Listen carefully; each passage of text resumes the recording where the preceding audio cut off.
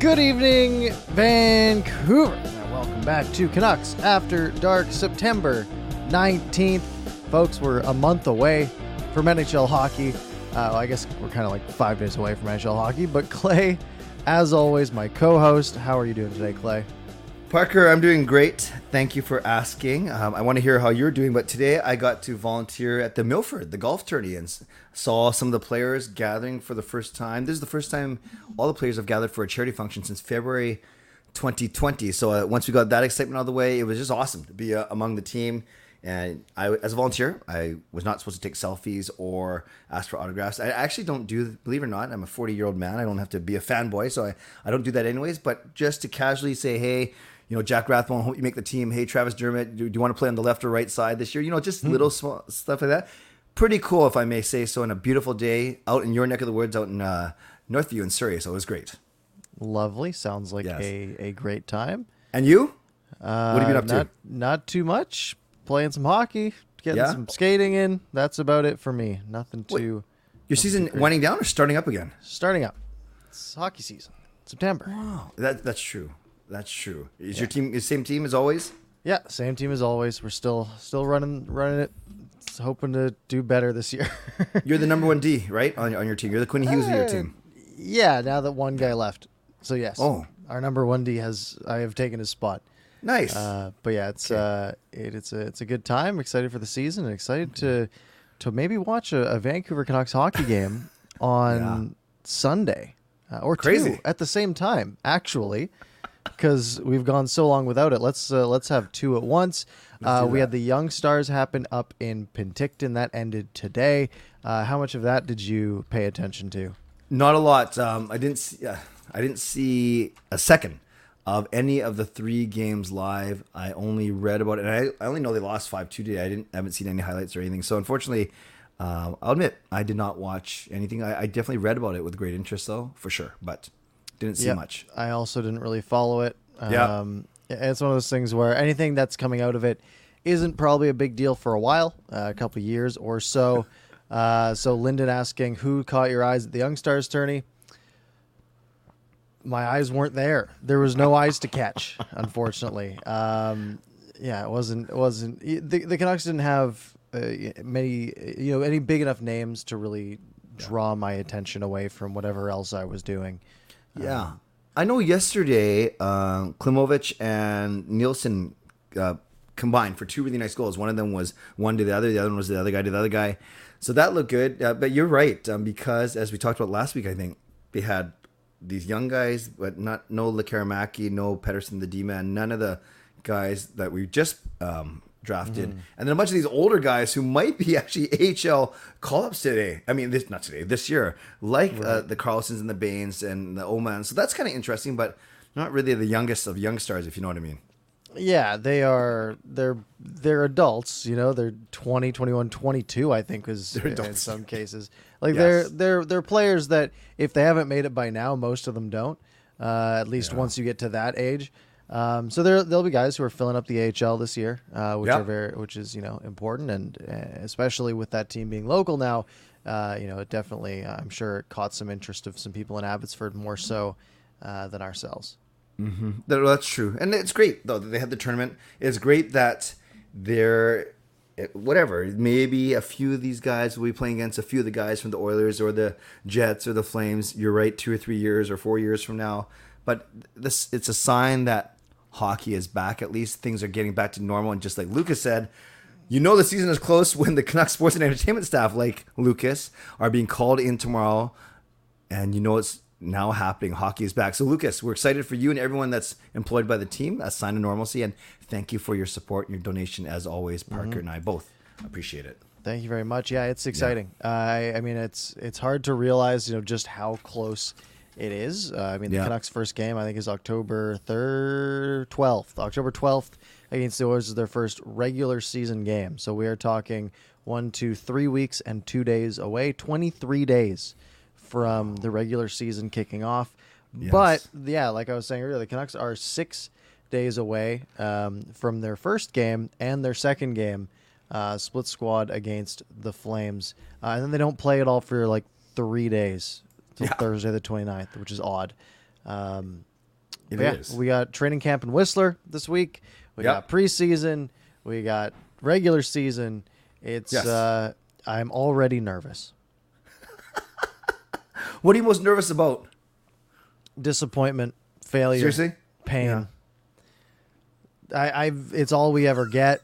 Last year I had the excitement, and I was taught. Actually, the last 2 years, I guess, that bubble season, I thought, this is a team that can, they're in a bad division, and then they didn't win a game, and then last year they were supposed to, be a contender, and then they started out with, 0 wins, and then, then the end of the season finished great, but, I'm excited, and I'm hopeful, and I believe that it's a good team, but it won't take much for things to go off the rails, which is what I am scared of.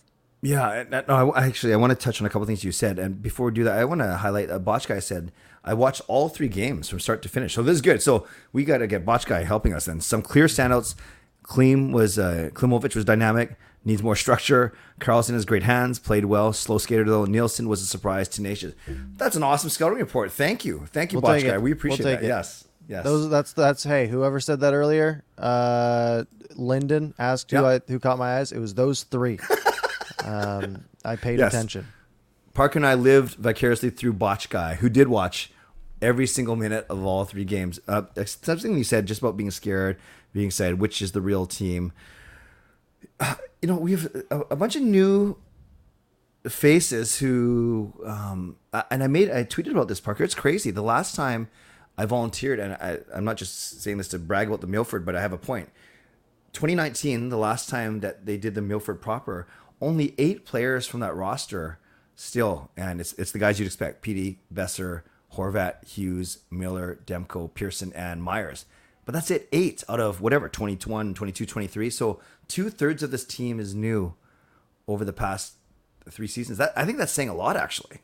Yeah, and that's really over the team that had a run, right? Yes. Like that bubble team. It's not the same team anymore, right? Yeah. And you look at some of the additions, and if we just look at additions versus subtractions compared to last year, you get rid of Benning and Green and that whole regime, and now you have Rutherford, Alvian, and then really behind the bench Boudreau.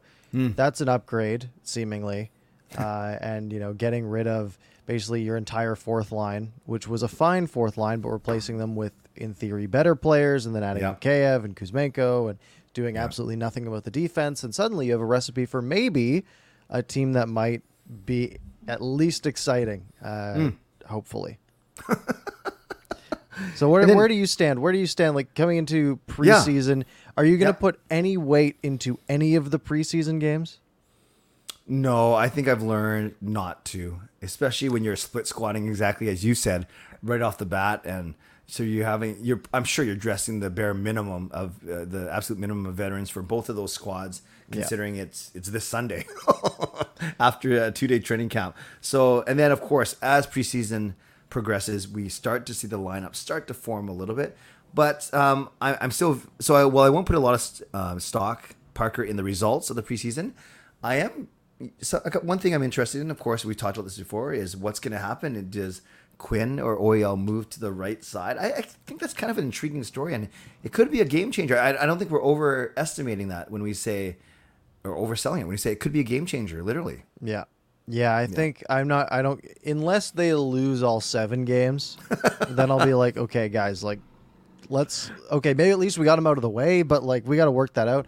I will put some decent stock into player performances. Yes. If it's someone like JT Miller in the preseason and he looks like he's not trying hard enough, I don't care.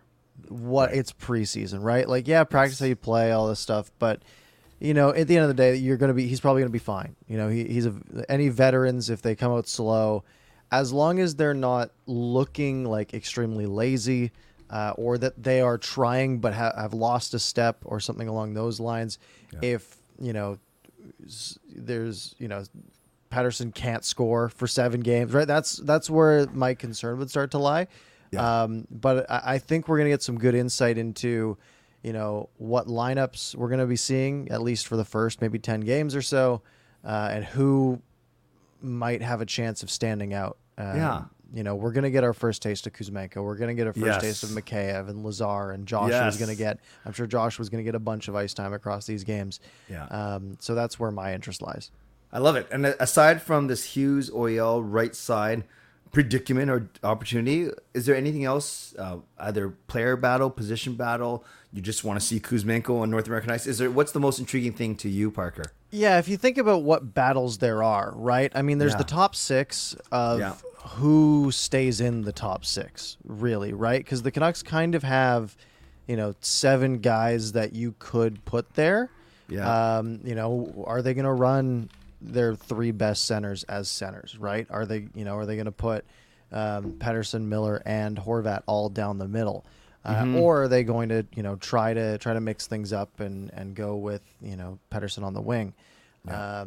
Are they going to, if you look at the guys you could have in the top 6, Pettersson, Miller, Besser, Garland, Horvat, and then Mikheyev are sort of the 6 obvious ones. But then, you still do have Tanner Pearson, who has a bunch of notable time with Bo Horvat. But if Bo Horvat moved down to the third line, then suddenly you have a great fit. Kuzmenko could be a second line player, very possibly, right?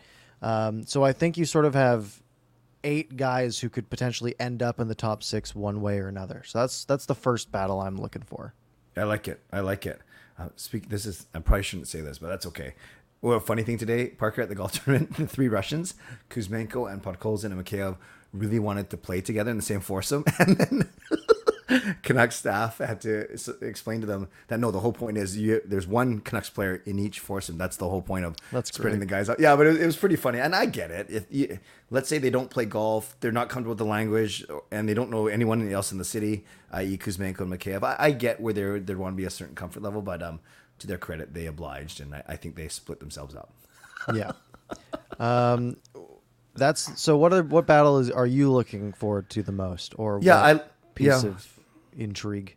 Yeah, I like what you said. I think how Boudreau composes his top 6 and therefore by trickle down effect top 9 makes sense. I think there's no goaltending barrier. We know it's Demko and Martin. I think that's safe to say. On D, I'm fascinated to see where that goes with the potential shifting in alignment of Hughes or OEL. But to me, I'll continue your thought, is then the trickle-down effect is to the fourth line. And in my mind, we've talked about this before. If you talk about the 3 centers, the 3 Russians, and then Besser, Garland, and Pearson, the 3 wingers, then that leaves, I think, 4 guys, Parker, battling for 3 spots. I'd love your thoughts. I think at least 5 guys. Oh, okay. I'm missing some. I think I know who I'm missing, but I won't spoil. So the 4 I had in my head were Lazar as the center, and then Höglander, Dickinson, and Dakota Joshua as the 4. But who's the 5th I'm missing? I think that kind of makes sense. I was thinking, also kind of Pearson. I mean, okay, or Podkolzin. I don't know where I'm going with this. I guess I hear what you're saying. Was sort of more on my mind. Right. Because if you shifted Pearson up to the 3rd, Podkolzin will drop down. Yeah. But yeah, that is an interesting one too. And I think the real interesting wild card is Dakota Joshua. Yes. Because to put him in the lineup, who are you taking out? Yeah. Yeah, you're right. So if the way I envision the lineup is I see 4 guys battling for 3 spots on the 4th line, and for me it's Lazar and Dickinson, Höglander and Joshua. That's the way I have it. Those 4 guys battling for 3, and Höglander embattled a little bit, but I don't want to give up on him. He's only 2 years in. Joshua brings something, that sandpaper that we want. Lazar, I think, will get that 4th spot, the 4th line center, if the Canucks go 1, 2, 3 down the middle. So that leaves Dickinson. Can he play on the wing? Will he battle for that 4th line center spot? He was kind of disappointing last year, huh? Yeah. Yeah. Yeah. Yeah, that is a fear, right? And that really pushes me. Jason Dickinson really pushes me to put Horvat on the 3rd line, but then why you don't want Horvat on your 3rd line, right? That seems like a waste of Bo Horvat. Right. That's the Canucks basically just have 3 top 2 centers. Yeah. And if you, but they don't have enough great wingers that it takes away the option of putting one of them onto the wing and like an Elias Pettersson and seeing what happens. Anything on defensive pairings wise you're interested, other than Hughes shifting? Let's say Hughes stays on the left. Okay. Do you think they put him back with Luke Shen in that case, or do they try something else? Do they try to put OEL on the right? Do they put him with Tyler Myers? What do you think they try to do? If I had to bet how they're going to open the season, I don't care who's on the right, but I think you're pairing OEL and Hughes. To me, Parker, that leaves a second pairing of Dermott on the left with Myers on the right. I don't think you can put Myers as a third pairing guy. That's way too expensive. I know it's not about that. So then that leaves Shen and Rathbone. Let's say Rathbone on the left, which I'm fine with. We both like him so much. And then that means Shen and a healthy Pullman battling then for that third right spot. Then I don't worry. I don't worry, but I don't think Kyle Burrows or Brady Keeper or Christian Rolanen or any of those guys are going to unseat any of those guys. So to me, it's the third pairing of Rathbone on the left and either Shen or Pullman on the right. That's the way I see it. Yeah, I think that makes sense. Yeah. Because Rathbone has similar qualities to Quinn Hughes, not as good, obviously. So I think Shen could play with someone like Rathbone, who's a puck mover, because it's kind of like playing with Quinn Hughes, just maybe not as good. But still good, but not as good. Yeah, I think it will be interesting because if I go on Daily Faceoff, like they've penciled in Hughes with Shen because that's what he played with last time, and then Ekman, OEL Myers because they played together a bunch. Yeah, and they have Dermott and Pullman. Yes, but yeah, I just don't want Luke Shen playing 20 plus minutes a night. That just doesn't seem like a recipe for success. That is totally fair. So do you think he played over his head last year, or do you think he was? Yeah, because he did okay last year. He wasn't amazing, but he did pretty good last year. Yeah, he was absolutely fine. But he was probably a good number 3-4 last year, maybe a good number 4, who played a lot of ice time. The problem is that he's never been that high in his career, barring the first few years of his career after being, a top 5 draft pick. Yeah. But to come in and basically be forced to do it, and he held up okay. Problem is, he's a year older. He's going to be 33 this year. How many miles are you taking off the clock every game if you're playing him for 22, 23 minutes a night? Yeah. No, that's true. That's true. So you said the way Daily Faceoff has it, if Hughes and OEL stay on the left, you have OEL, Myers, Hughes, Shen, and then Dermott, Pullman as your third pairing. Are you? There's no debate here. It's Dermott over Rathbone for sure, right? Because Dermott's an actual NHL veteran. Yeah, I think so. Okay. I think Rathbone should be probably first in line. Yeah. As the number 8, unless they have 8 on the roster, which I know some teams do. So, I think you want Rathbone playing 20 minutes a night in Abbotsford. Okay, fair enough. Defensemen take a while to get there. Obviously, he's had, he's 23 years old already, but he's only been a pro for the 2 years, right? He played, and barely, right? I mean, his first in 2020-2021, he played 8 games for the Canucks, 8 games for the Comets. And then last year was his first full season. I mean, he played 48 pro games last year, he was a point per game player in the AHL, which is great, especially as a defenseman. But I think he's probably got some more stuff to shore up before being an NHL regular, especially on a team that's trying to be a playoff team this year and kind of has to be. This isn't the time for auditions, right? This is the time to prove yourself.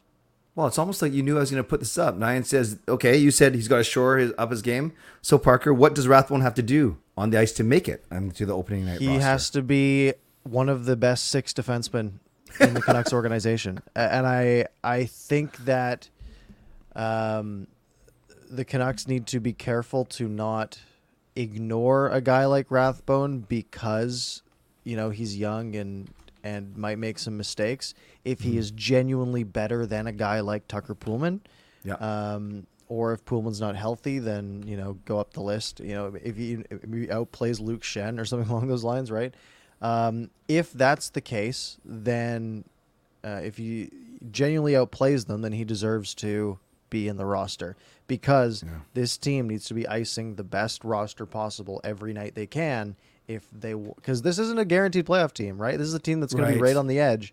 So they better, have the best roster they can out there, regardless of age, regardless of, of anything else. It's all about winning games. Parker, what would you think of a Rathbone Dermott combo? And let's say Pullman isn't healthy, or even if he is, he gets beaten out. Or is that too sketch for you? Or do you like that? Rathbone on the left, Dermott on the right.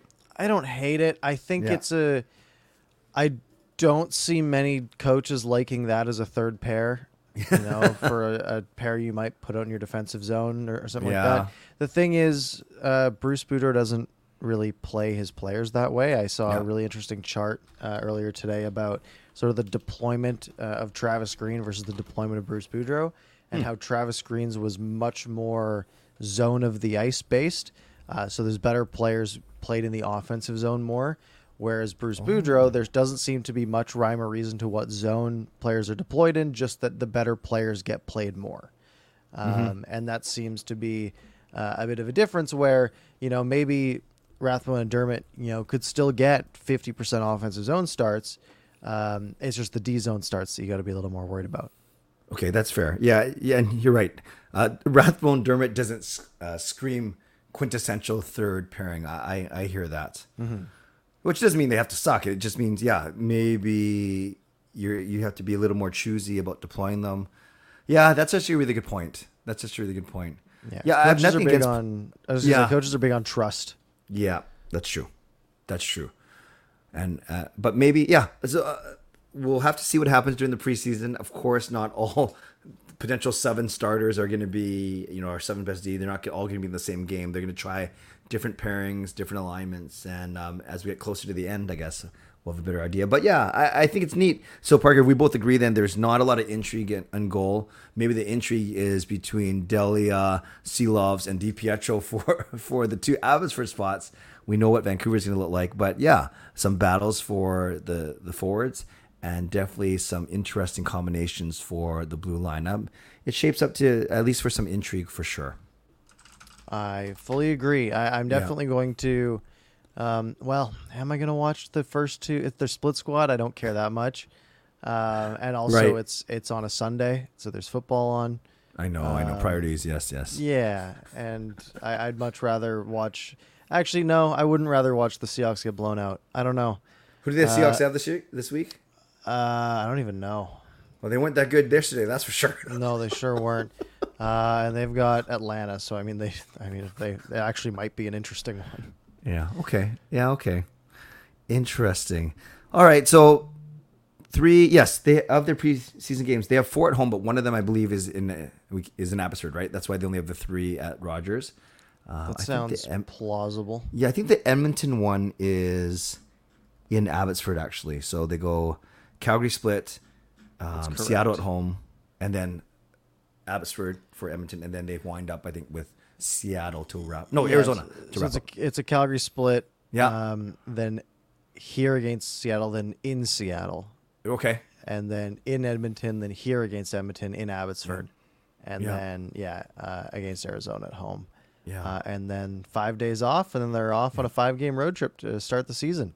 Yeah. Which scares me as well. Honestly, one of those things where I think they had a road trip pretty early on last year, and there was 2 sides. There was one group where it was like, oh boy, a good chance to lose a bunch of games at the start of the year. Yeah. And the other side was, but they're going to get real close. They're going to bond. They're going to, they're going to become brothers on this, this 2-week road trip. Yeah.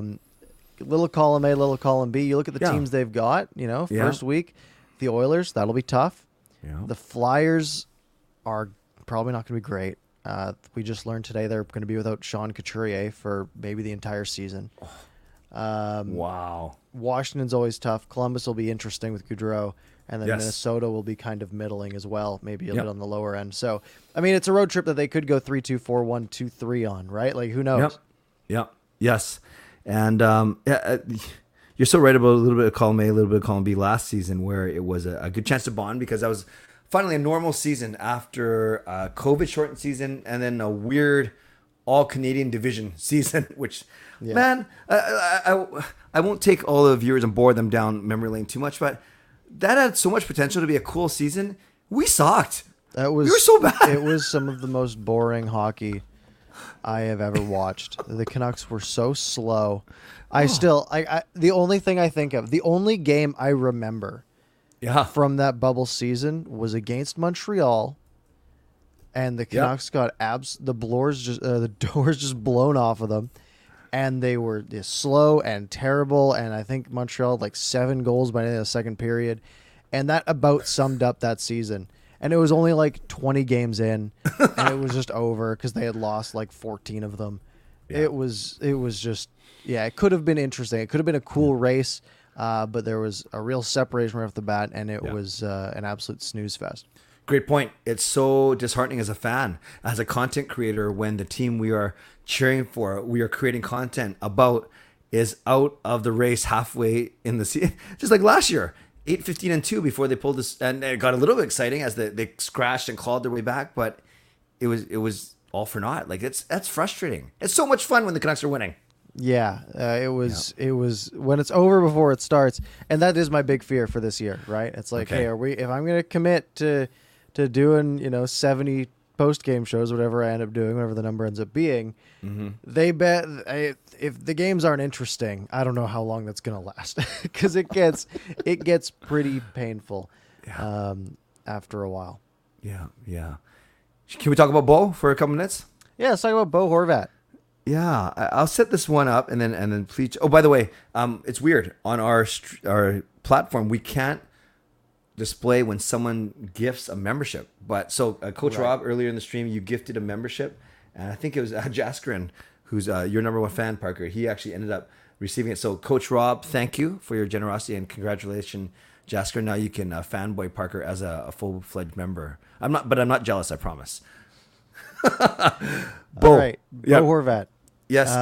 2 different things. Frank Cervelli, did you hear this? Said, well, both Cervelli and Friedman said the negotiations are not close, maybe not anywhere where they close to where they want to be. But then Cervelli said the opening salvo from the Canucks, the number may have started with a 5. Do you believe that? Even a high 5, 5'9"?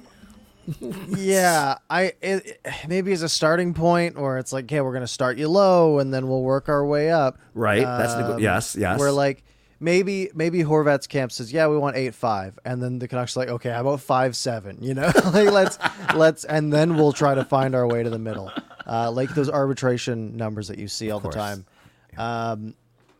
Yeah, if it was if they were looking at something like 8 years, but even then, I think I think a guy like Horvat, they're probably looking for something in the 7s. And the Canucks probably know that, and they're probably hoping that it ends up somewhere in the low to mid 6s. Yeah. But I think the other tweet that you were going to mention, I think said that I think it was Friedman that said it's looking like it's starting with a 7 potentially. Right. So we got Cervelli saying it's in the opening salvo was in the 5s. Friedman saying it could get as high as 8, but likely in the 7s. So you're right, Parker. Maybe it's a classic negotiation tactic. Both sides start. And that's the whole point, you kind of converge. And I don't know. I've heard a lot of people say between 6.5 to 7. That's what I see a lot of, and closer to the 6.5 side, actually. Yeah. How do you know? Yeah, and the thing is, this has been a management group that's been pretty leak-proof so far. Yeah. But you can always talk to the agents, right? And I'm sure that's a big source for a lot of these insiders as well. But if we're thinking that Elliot Friedman's using an insider as a source and is saying very least the 7s, maybe it is somewhere in the high 6s, right? And that agent's trying to push things up a little bit. Hard for us to tell, as in impossible for us to tell until it happens. But the fact that it is not close, not progressing, is a bit worrying to me when we're this close to the season, right? Yeah. It's one of those things where it's either you get it done before the season, or you probably don't worry about it until the deadline, right? Because lots of players will be like, okay, I want this done by start of training camp. I don't want to hang over my head. If it's not done by then we'll talk again in March or something along those lines, right? It's basically what Lamar Jackson just did in Baltimore. If you're following football, he said, look, I have a deadline of X day. If I don't have a contract by that day, then we'll talk in the offseason. Done deal. Good. Interesting. Does that generally I know contracts work in different leagues, but does that generally work for a star NFL player? Stars for the most part. I mean, it happened with Russell Wilson Right. on his previous contract, right, where it went down to the wire. In the NFL, it's a much more injury prone league where they want guarantees and security. In the NHL, not many star players. We always say, lots of guys like term for the guarantee and, just in case there's injury or whatever, but there's not a lot of careers cut, at least on star players, that short by injury, right? There's not many that I can think of at all on a guy that probably missed out by going on a 1-year deal instead of taking some long term. Good point. And missing out on a big contract. It's really rare. So for a guy like Horvat, he might be saying, okay, well, I can just wait till we get to free agency and then there's 20 people bidding on me instead of one. Yeah.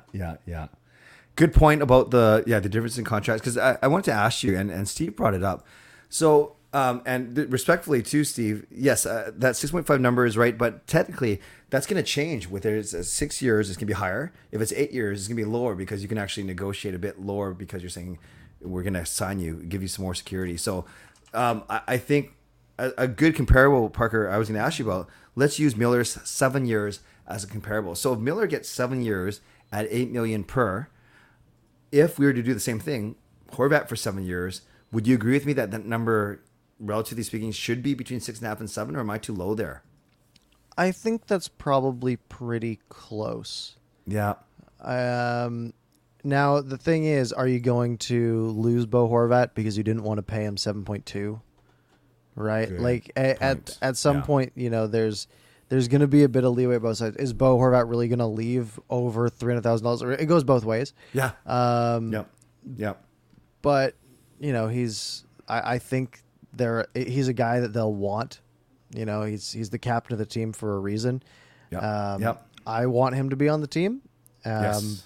But yeah, if we're talking $8 million a year, then I'm thinking you're getting into elite territory, right? He's not JT Miller, even though he is the captain and he's played here his entire career, and that has some weight. It doesn't have as much weight as scoring 99 points. Bo Horvat peaked at 61 points in his best season so far. 27 goals. This last year had 31 goals, so he's a 30 goal scorer.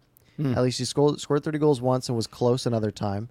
He's a 30 goal scorer who can probably net around 60 points and can be a leader. Is that worth 8 when you already have 2 centers? Probably not. Yes. Yeah, and I know we talked about this before, and we're going to talk about it again until he signs.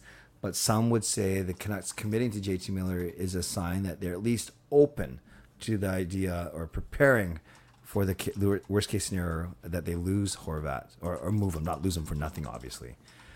Fascinating times. We back in May, June, April, for that matter. I don't think we would have predicted that Miller was the one who's got the 7-year contract or 8-year contract, and Horvat's the one we're worried about. Yep, absolutely. I'm hoping again they get it done. I think the next topic I want to go to then is Ethan Bear, whose name has been floating around a good bit. Played for Edmonton, now is in Carolina, is a right-handed defenseman, making $2.2 million this year, and then a restricted free agent after that. First instincts hearing his name floated around.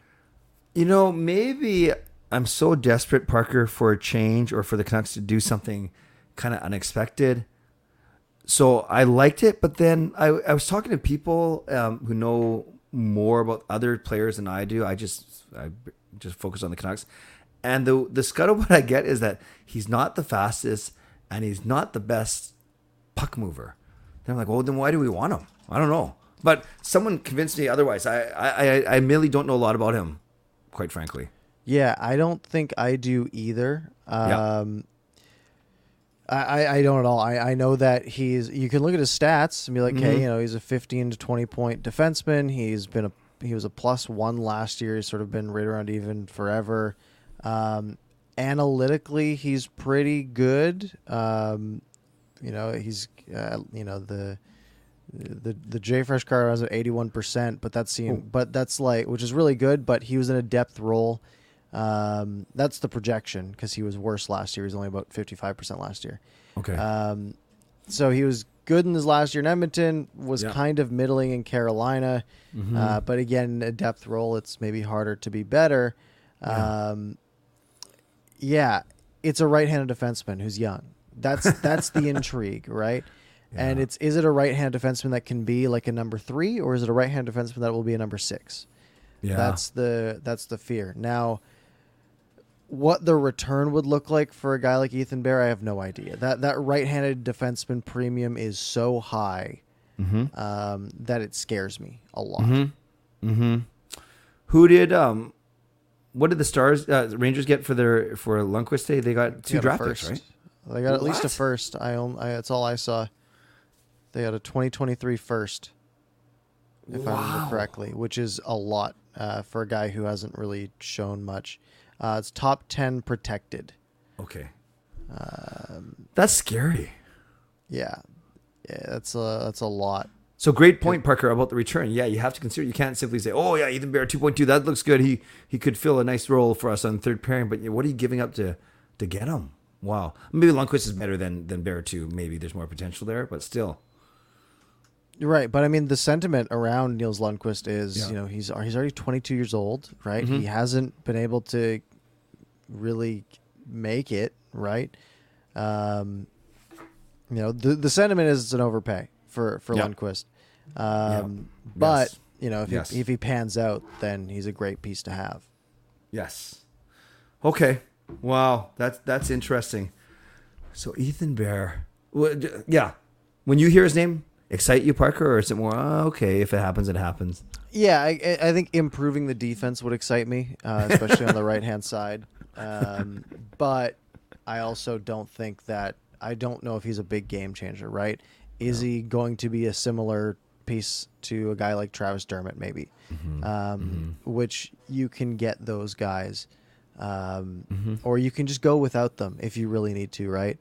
Yeah. So I don't think Ethan Bear is getting me super excited, but I also wouldn't hate the idea of going after a guy like that. Wow. And then it's funny. People are agreeing with us. Steve says, not a fan of Bear. I hear so many negative things about him. And then we have Lucas saying hard sell on Bear. Jeremy saying Bear makes too many mistakes. So some would say people are a bit bearish. Oh, gee. Yes, very good. All right. Here all night, try the veal. Yes. Sorry for killing that. That was good. Killing that topic. Anything else happen in hockey? Yeah, let's talk about Jake for a couple minutes. Jake Virtanen signed to a PTO by Edmonton, and what are they doing? Yeah, so I saw your tweet. I want to give you the space, Parker, to air, but I've always said, and I won't go to any editorial, I'll let you do that. I've always said that sports are a very forgiving place. You hear about redemption stories, good or bad, worthy or not, across all leagues, across all types of sports. So when Jake legally was acquitted, therefore paving the way for a return somewhere, I'm not surprised at all. Neither am I. The team is taking a chance on him. But you make a good point. I saw your tweet, because what kind of player are we talking about here? Yeah, so there's a very common sentiment in sports that you can outplay any legal troubles on the field, right? You look back at a guy like Kobe, for example, and the allegations he faced. You look back at a guy like Ben Roethlisberger. You look at a guy like Ray Lewis. You look at, what do they have in common?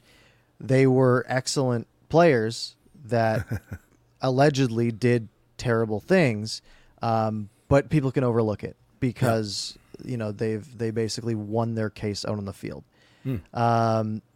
Which, whether that's right or wrong, I won't speak for anyone else. I think it's pretty messed up. But then you look at that's not what this is, right? This is giving a guy a PTO, a guy who had one good NHL season, a guy who has the pedigree of being a top 6 pick who can skate pretty fast, but does not know how to go to the net.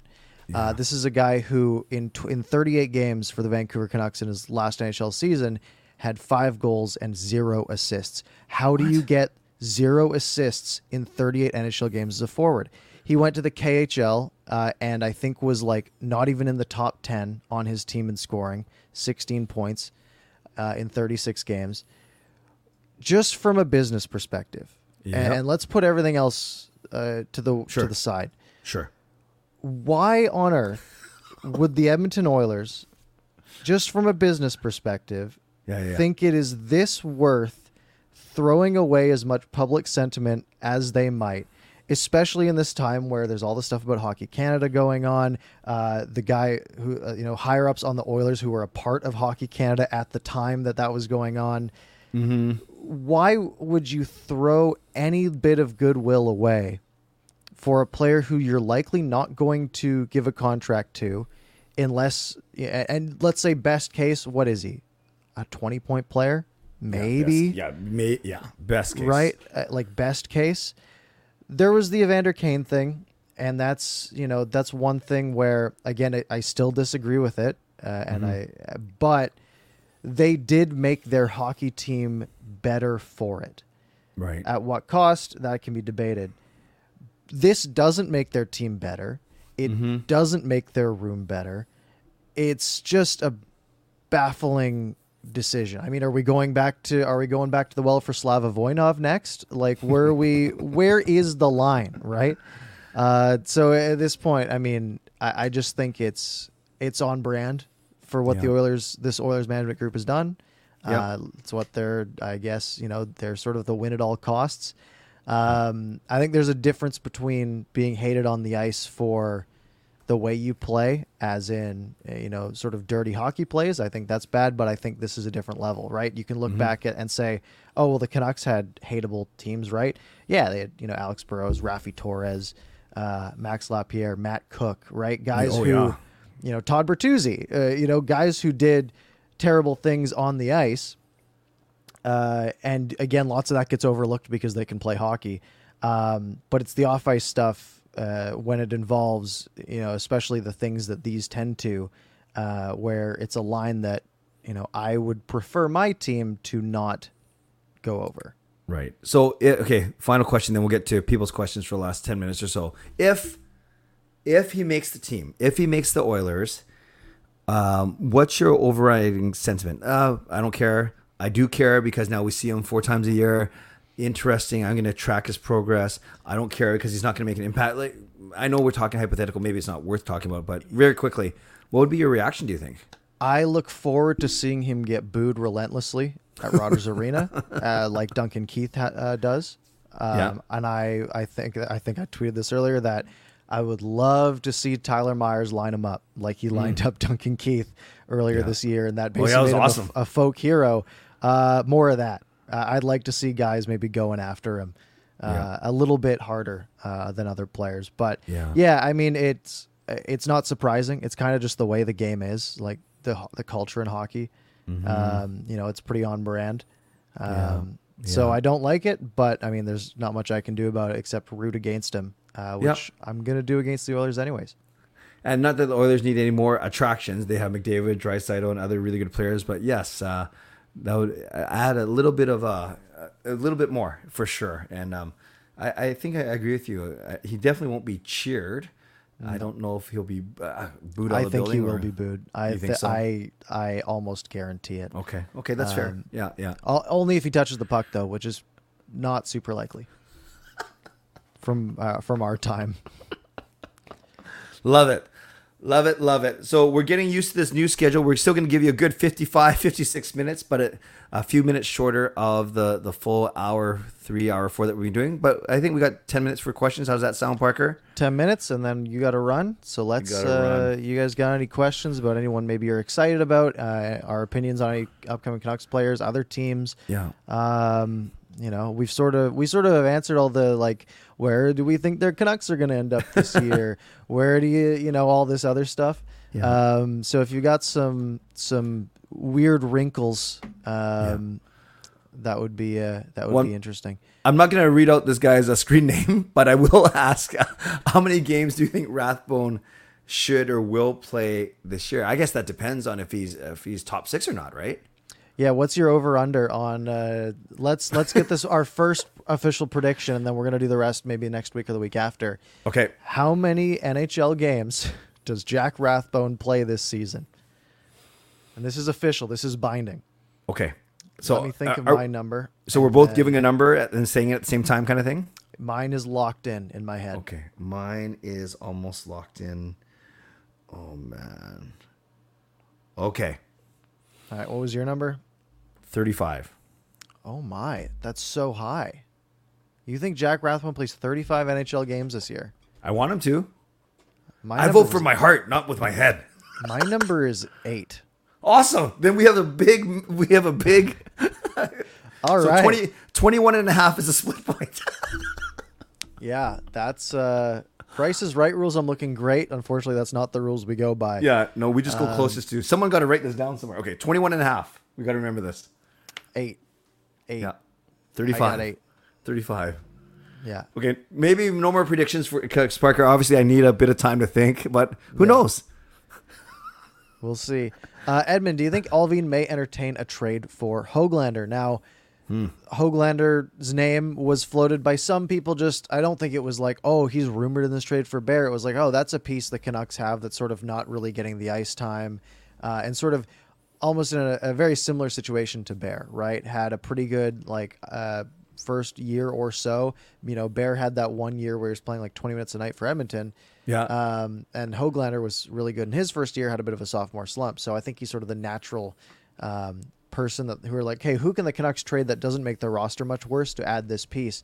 So Höglander's name is out there. Do you think Alvin might entertain a trade for a guy like Höglander? Oh, I thought about this as I saw Höglander today, and it's funny. This is so bad, Parker. Maybe this is what we do as content creators. Every time I saw a player, one of the very first things I thought of, okay, what's his contract? What do we expect from him to do this year? Da-da-da. I don't want to give up on him yet. I get a trade. You're not necessarily giving up on him, especially if you get good value back. But I'm not worried about like Cam Neely vibes. But I do think that he's only played 2 seasons, and if other players have suffered through sophomore slumps, we got to give him that benefit of the doubt as well. I would not trade him unless you got a really good deal that helps you now. But he's on a sweet, ELC, so he's got 1 more year and at $900,000 or whatever. And we talked about this last time. You're probably only signing him for another 1 or 2 years, another show me deal for 1.1. So it's not like he's going to break the bank over the next few seasons. I don't know. I don't move him unless something really good comes along. Yeah, I think the only thing I could see that would cause the Canucks to give up on a guy like Höglander is a request, like a trade request of like, hey, you're playing our guy in the AHL when he's an NHLer, or you're playing on the 4th line when he needs to be in the top 9 to produce. That's fair. That's a good point. Something along those lines, which I think would be fair. Honestly, I think the Canucks just have such a glut of middling forwards that like sort of take his place, right? Like who are you going to overtake? Are you going to overtake Tanner Pearson? Probably not, right? He's proven he's going to put up 40 points, he's going to be absolutely fine. Who are you going to overtake? I don't know. Like Kuzmenko's ahead of you in the depth chart, Mikheyev's ahead of you in the depth chart. Podkolzin, I think, probably jumped ahead in the depth chart as well. Yeah. That might be one that I could see him overtaking, but then you're in a whole new scenario. Yes. I'm just giggling, Parker, because I love our little prediction game. I can't wait till we actually commit to doing it. But I'm just laughing because the very first one, 8 versus 35. And then in the chat, I see as low as 5. I see as high as 58. So yeah, we're going to have some good. I'll put them together. I think that is one we should try to do in person because I think it would be very funny. Yeah. But we'll do that in the next week or 2. Okay. Or I guess we have 3 weeks because the first Canucks game isn't until the 12th. So we have 3 shows until then. In person would be fun. That's true. And we just got to work. You and I can work out legit. We'll figure something out. We're 2 smart guys. I do want to acknowledge Lucas's donation. Thank you, Lucas, for basically single-handedly floating our podcast and our show. We appreciate that. What matchups are you guys eyeing for the season? Either divisional, interdivisional, or out of conference? It's the divisional games for me. It's going to be the teams that are floating around that 3rd spot. which if we think that's going to be, LA, if we think it's going to be Vegas, right? That's where those are the teams that those games are going to be really competitive and games you have to win. Yes. Outside of the division, there's no one I care all that much about. You only see the Eastern teams twice a year. Yeah. There's always the fun ones like the Blackhawks and things like that, the old rivals. But I think it's all division for me. Yeah. That's a very, very good answer for me, Parker. I look at this 3-game homestand, 3 games and 4 nights in January. You got Tampa on Wednesday night, Colorado on Friday, and then Edmonton on Saturday. How's that for a tough go? That sounds like 3 losses. So you got the 2. You got those teams and then the Oilers game, which is like, the Oilers one, maybe your best chance to win, but you're on a back-to-back. Yeah, exactly. You got the 2 Stanley Cup finalists, and then Hockey Night in Canada against the Oilers. That'd be crazy. That's nuts to me. Yeah, but if they win all 3, that would be awesome. Oh yeah, we'll be probably less likely. Planning the parade route for sure. Great question, Lucas. Thank you. Love it. Who else? What else? Let's see here. These questions I don't know the answers to. Oh, good. Put it up. Edmund, can we put Poolman back on LTI if he's not recovering, or is there a limit on how many players can be on LTI? I don't think there's a limit. I don't think so either. I just know LTI allows you to go over the cap by a certain amount, so it's not actually that useful because you don't accrue any cap space. Okay. You can only go over by that much. Right. So ideally, you don't want guys on LTI. It doesn't help you that much. Right.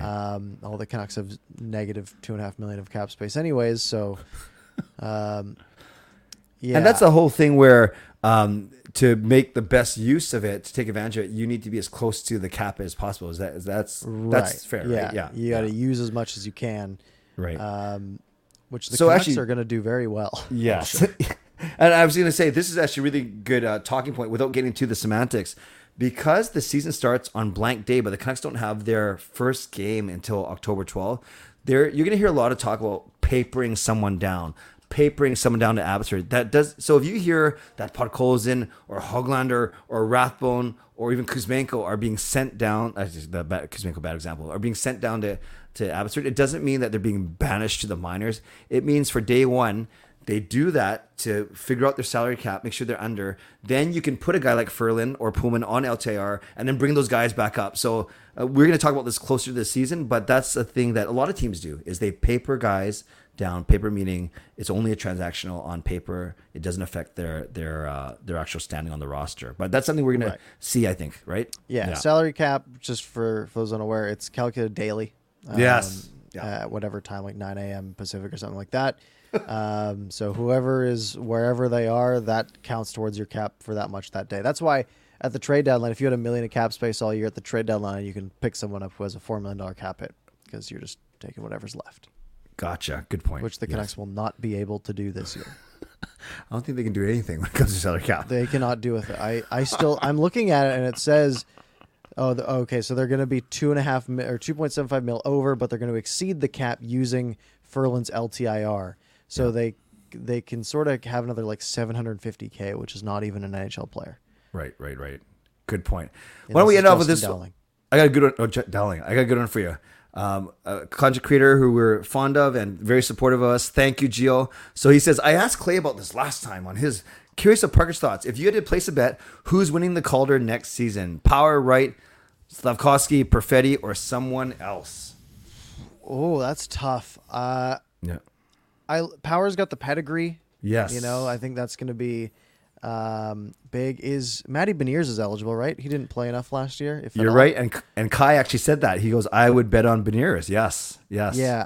I mean, Beniers played 10 games last year, had 9 points, right? Like what? This kid's going to be really, really, really good. Actually, I'm going to find the odds here. So opening odds, Owen Power and Mason McTavish are the favorites. Matty Beniers close behind, and then there's a big gap. Okay. I like those three as favorites. I think I'd have McTavish maybe at the lowest out of them. Just a little bit less pedigree. Maybe, I mean, he also played 9 games last year, only 3 points. Also, he plays for Anaheim.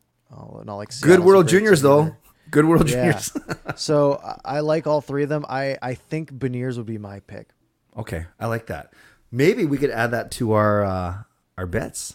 Maybe we could add some awards voting. I mean, it takes us long enough to actually look at the results that the awards are given out. Heck, man, one of our questions should be who's going to win the 2040 Cup, like 2040. Yeah, and then we'll have it, and it'll come down to that one too. We'll just be on ice for 18 years. I'll be like 65 years old. Great. Actually, I will be. I'll be 66 years old in 2040, but that's for another stream. Yeah, that would be a problem. It would be. It would be. Alrighty. Yes, very good. What else we got? Oh, we're at time. Where I didn't realize. I hate to rush. No, this takes precedence. So if I have to start a little bit later, I will. I promise. Yeah. Sharm says Kuzmenko for Calder. Let's go with that. He's 26. Right. The bunting of this year. Could you imagine? Wait, hold on. Is he eligible? Is Kuzmenko? Calder. No, I think you got to be 26, right? He's going to be 27. Oh, the guy too old, man. He's like the Clay Emo of the Canucks. Or is it? It depends on the date because he's 26 till February 4th. I don't know. Okay, we'll look that up for next week. I think I will find fast. Okay. Or oh, he's 1 year too early. Okay, he can still dominate and win a different award then. Yeah, that would have been hilarious. Yeah, that would be cool. Yeah. But yeah, I think that's it. I think that's all we got. So if you guys enjoyed the show, make sure you like, subscribe, do all that good stuff. We only have 16 likes. Get those up. If you missed any part of it, as a lot of you did at the beginning, feel free to rewind back to the beginning, or you can find it on your favorite podcast platform in a matter of about 15, 20 minutes or so. As always, Clay, any parting words for this evening? I think we have big plans. We get really excited about this prediction show. I think we're just going to have to figure out a way to make it happen live, whether I don't do my own show that night, which I'm fine missing one night, or I get you over here, I come bring you down to beautiful Steveston and then just boot you out, or heck, make you stay for my show. We'll figure something out over the next 2 weeks for sure. Sounds good. Everyone go over to we'll send everyone over to Clay's Canucks Commentary Live. If you guys want more Canucks talk. You can find me at Parker's Pucks on Twitter, YouTube, all that good stuff. Clay at Canuck Clay, Twitter, YouTube. It's all the same. We're good at branding. If you guys, hopefully you all have a good week. Next time we talk will be next Monday after 2 hockey games at the exact same time, 1 hour apart, but for the most part. Thank you all very much. Have a good night.